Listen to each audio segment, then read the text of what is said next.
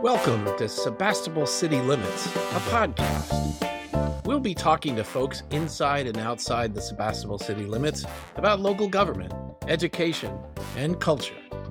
I'm Dale Doherty with the Sebastopol Times. Welcome to Kristen Madsen, and Kristen is the director of Creative Sonoma. Kristen, welcome. Thank you. Nice to talk to you too, Dale. Give us some background on yourself. Who are you, and are you an arts person yourself? I am now an 8-year resident of Sonoma County. I came up here from Los Angeles, where I was working for 20 years at the organization that produces the Grammy Awards, working on the music side of things, and also in the 2 nonprofits that the Grammy established to help music people in crisis, and also to forward the issue of arts education, music education particularly. Started with a love of music, and because I started playing the piano when I was 5 years old, mainly because I idolized my older sisters who were having lessons already. I had to be like them. What happens sometimes. Huh? Exactly. As it turns out, it stuck with me and not with them, but so music and art has been my career, my life and my career, which has been great. Fast forward to wanting to not spend the rest of my life in Los Angeles and thinking about where might be a place that we discovered was more nourishing than punishing, and that's Sonoma County. And so we picked this place and then found out how we could get here. And I got lucky enough to get hired to be the first director of Creative Sonoma 8 years ago. It is a county agency. We live in what's known as the Economic Development Department. And we like that because it means that somebody who put Creative Sonoma together recognized that we are the creative sector and it contributes to the economy. So often arts and creativity get pushed to the side as sort of an add-on after the fact and seen a little bit more as an economic drain. But we know and consider ourselves fortunate to be as a driver of the economy. So that's me, and that's how I got here. You know, the word creatives has become popular, almost not really meaning artists as much as just almost sort of new kinds of work.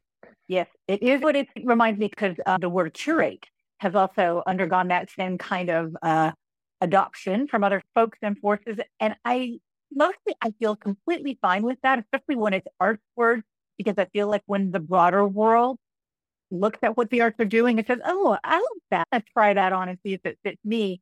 That in general is a positive for conversation about art and creativity. We do a lot of separating. You're creative, you go in that corner, and you're science or something, and you go in that corner. Exactly. And especially these days, the world of work needs both, kind of, if they're literacies or competencies.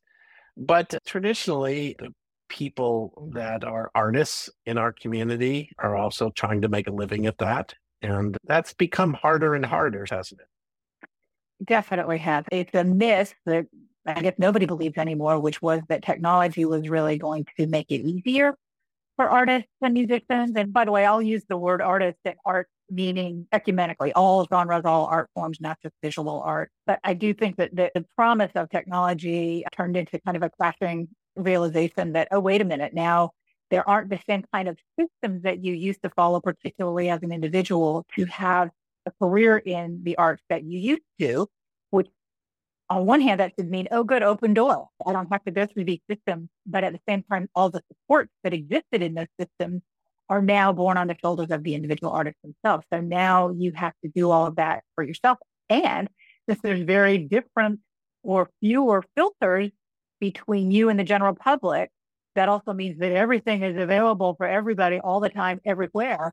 It's overwhelming. I find myself, and I think artists too, you still have to find a trusted and respected filter of some sort. And for some people, that's the New York Times or an art critic somewhere, or a gallery owner, or a musician, a playlist by someone that they like. It can also mean your local community where you live. You're connected to other people who make art. That's a really good point. The one thing that I do think has had a little bit of promise fulfilled is it does allow what I'll call a middle-class life as an artist in a way that didn't exactly exist before. You were either just struggling up and coming and stay struggling forever, or you were the far end of the hyper-successful artist. But now you can have art making as part of your life, and maybe other things too, and do just regional schooling if you're a musician, for example, or regional sales. So you get beyond your immediate backyard a little bit, but you don't have to be considered or international to be able to make enough money to make it worth it. So that, again, that was a big generalization. So then there's lots of gaping, Yeah. within what I said, but I do think that's possible. There's been a traditional role, places like art centers in communities, which help to connect the public to art and to the artists. We're going to talk about the Sebastopol Art Center as one of those. There's Mendocino, there's Petaluma. Most communities have something like that. That is that sort of curation role that you were talking about earlier.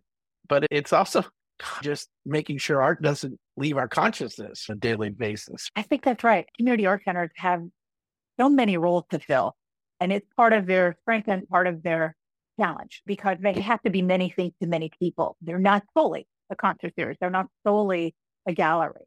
They really are a gathering place. To the comment that you were just saying, they do have a mission of how do we help the community recognize what we have here and who we are and help us define who we are based on what we see and do around art.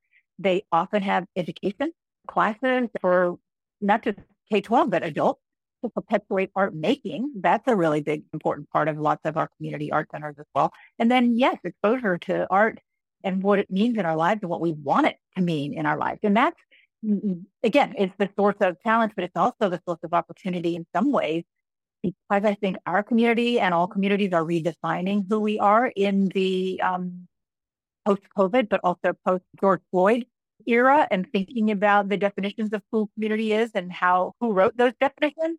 That gives a community art center really tremendous new horizons to play in. I guess what I wanted to get an understanding from you is because you're probably tapped into this happening through lots of different organizations. What are the struggles and some of the solutions that people are grappling with? It's a really important question, and everyone's asking it and answering it in different ways. I think really the true answer is we're not really even yet sure. So a couple of general thoughts about it. One, we did a study. We fortunately had done a study of the nonprofit arts organizations in Sonoma County in 2019. And so we had a baseline of who was out there, what were they doing, what's their budget size, a little bit of the health. Then we did a check-in about a year into COVID. We thought at the time, this will be like our post-COVID report. We thought we were at the end.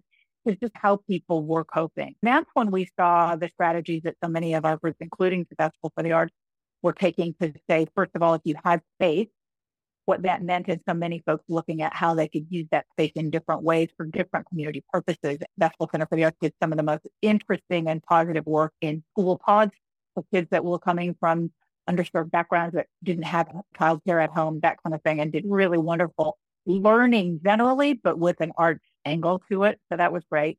You saw people also pick up their skill sets in digital transmission of what it was that they do, not just Zoom, but all kinds of digital technology to try to help people have access to the arts in different ways.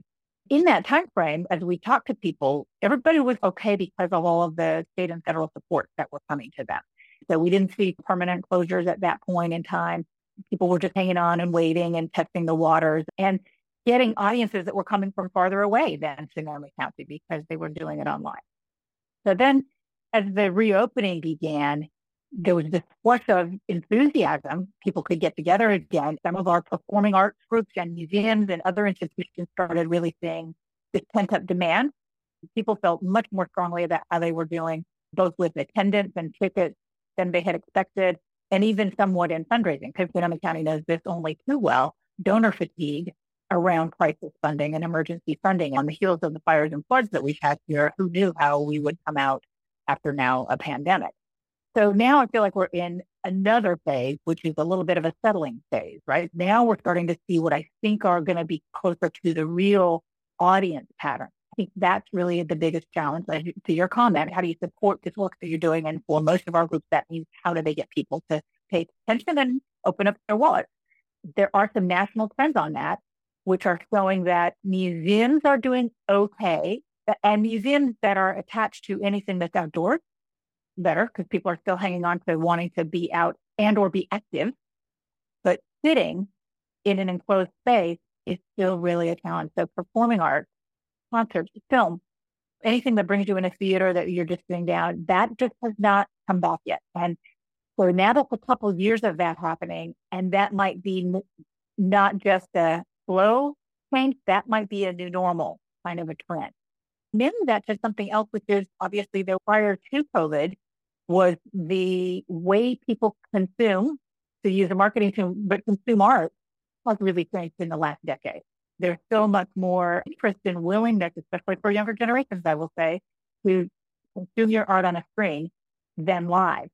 So I think those two things are combining. So performing art or gathering place art in a negative way to what the old patterns were. So to your question, what are people going to do? It's an interesting parallel in ways. It's the COVID isolation and social media isolation, and Sure. encountering that with people need to be in person with other people to see things, experience things. It'll be interesting to see how that comes back.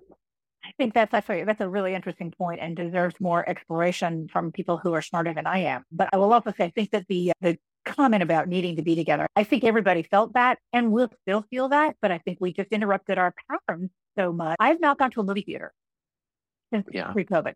And by the way, I was slowing down on going to movie theaters before COVID.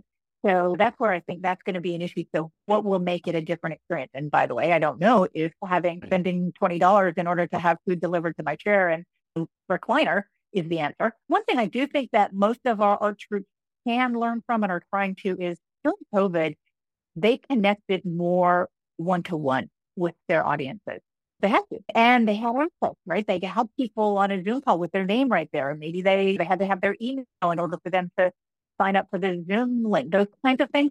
But they began to communicate in more of a dialogue, one-to-one or one-to-few versus solely a push broadcast communication out to the world and who knew if anyone got it or would respond back. So there's something there that's of value. Yeah, some of that could be regarded as innovations. The teaching an art class via Zoom, I know just from friends and things that we grumbled about it in the beginning, but we got used to it. We liked it. It was convenient and, could maybe do more of it. So I hope we don't throw that out completely. I agree completely.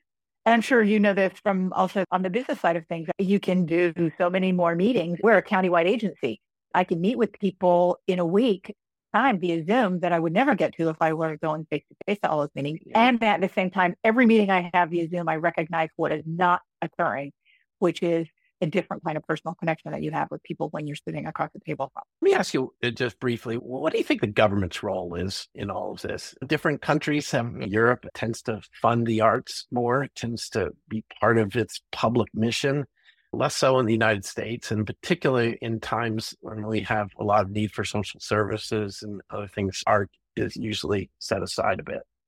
Yeah. I don't think I'll surprise you when I tell you that I believe it's fundamental. Believe it is 100% fundamental. There are things that will not occur if the government doesn't seed the ground with funding for it. I recognize more so, I think, after COVID than in any other time in my lifetime working in the arts, that we force our artists and our arts organizations into feast and famine cycles. It's just cruel and unusual. We should not be doing that. When we need them, we want them right there. When a crisis occurs, what's the first thing that happens? People come together, they gather, they sing, they create roadside shrines when there's been a tragedy. After 9/11, during COVID, the trumpeters on the balcony. We gather together and music and art express the things that we normal humans don't have the ability to say all the time in words or want to say in words. We rely on our artists to do that for us.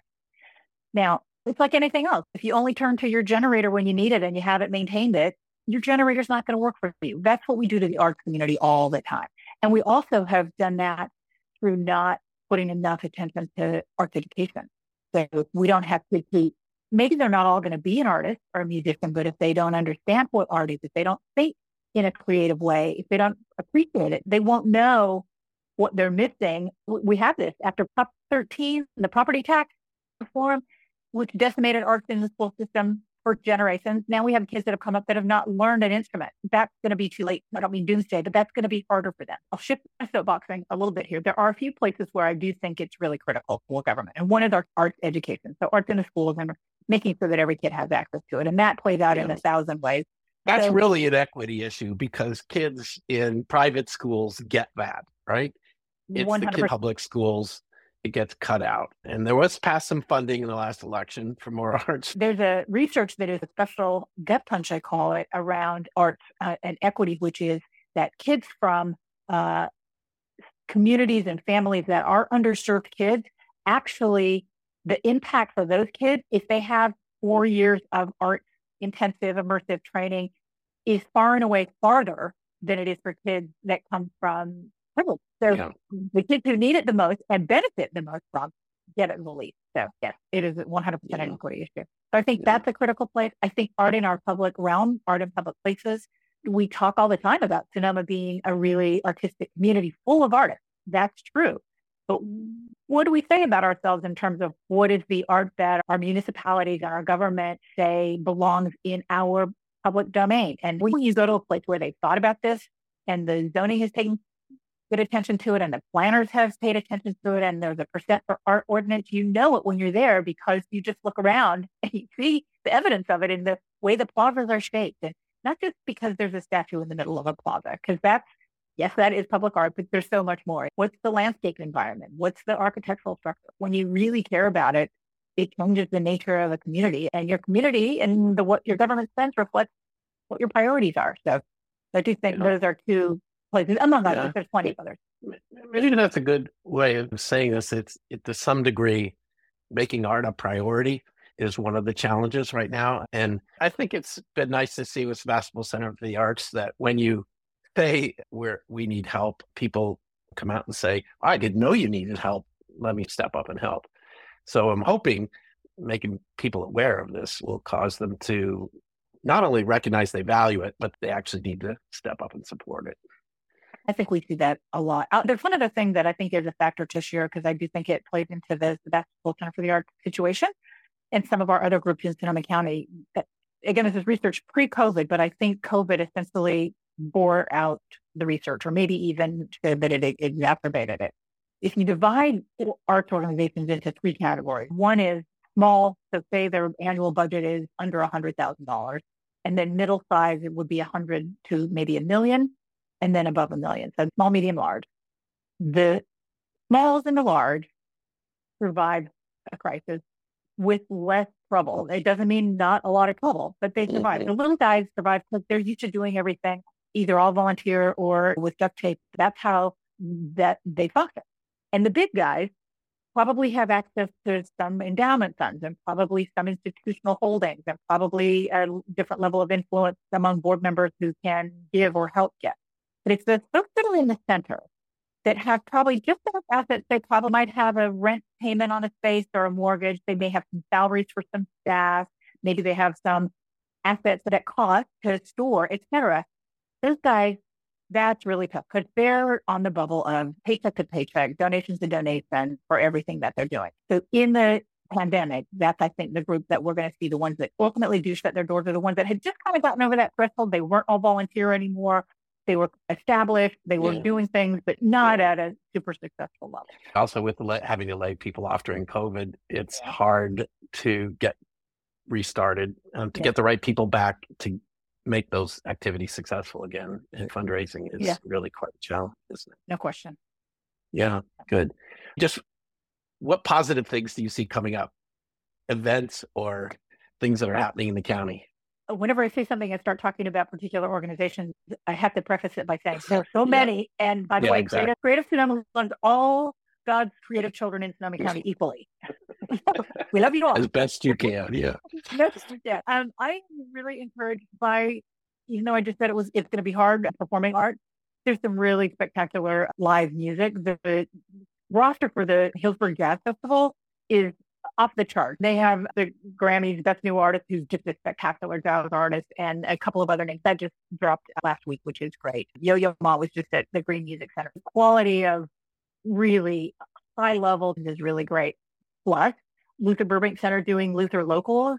They're moving it outside. So that's I think it's one day of the week, and it's local bands that are getting visibility. They started it during COVID and they were all on Zoom, and now they're going to be live outside. So what a fun way to see some really great musicians that are local and support our local scene here, because they really struggled. Our local musicians definitely struggled during the pandemic.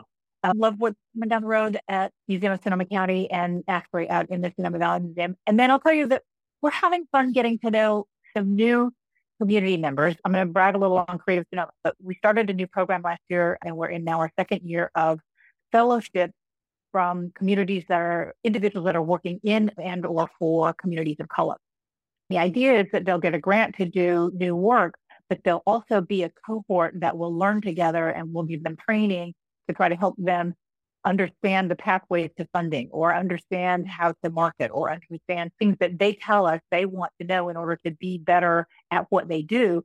Our goal is that we develop over time a new cadre of new arts leaders that are speaking with voices that have not been heard and haven't been seen as easily, shall we say, for some of us. So if we can put a spotlight on that, I think that will be really great. So, Okay, Kristen, thank you for your time today. And I appreciate learning about Creative Sonoma and your perspective on the art scene in Sonoma County. You're welcome. It was such a pleasure. Thank you very much, Dale.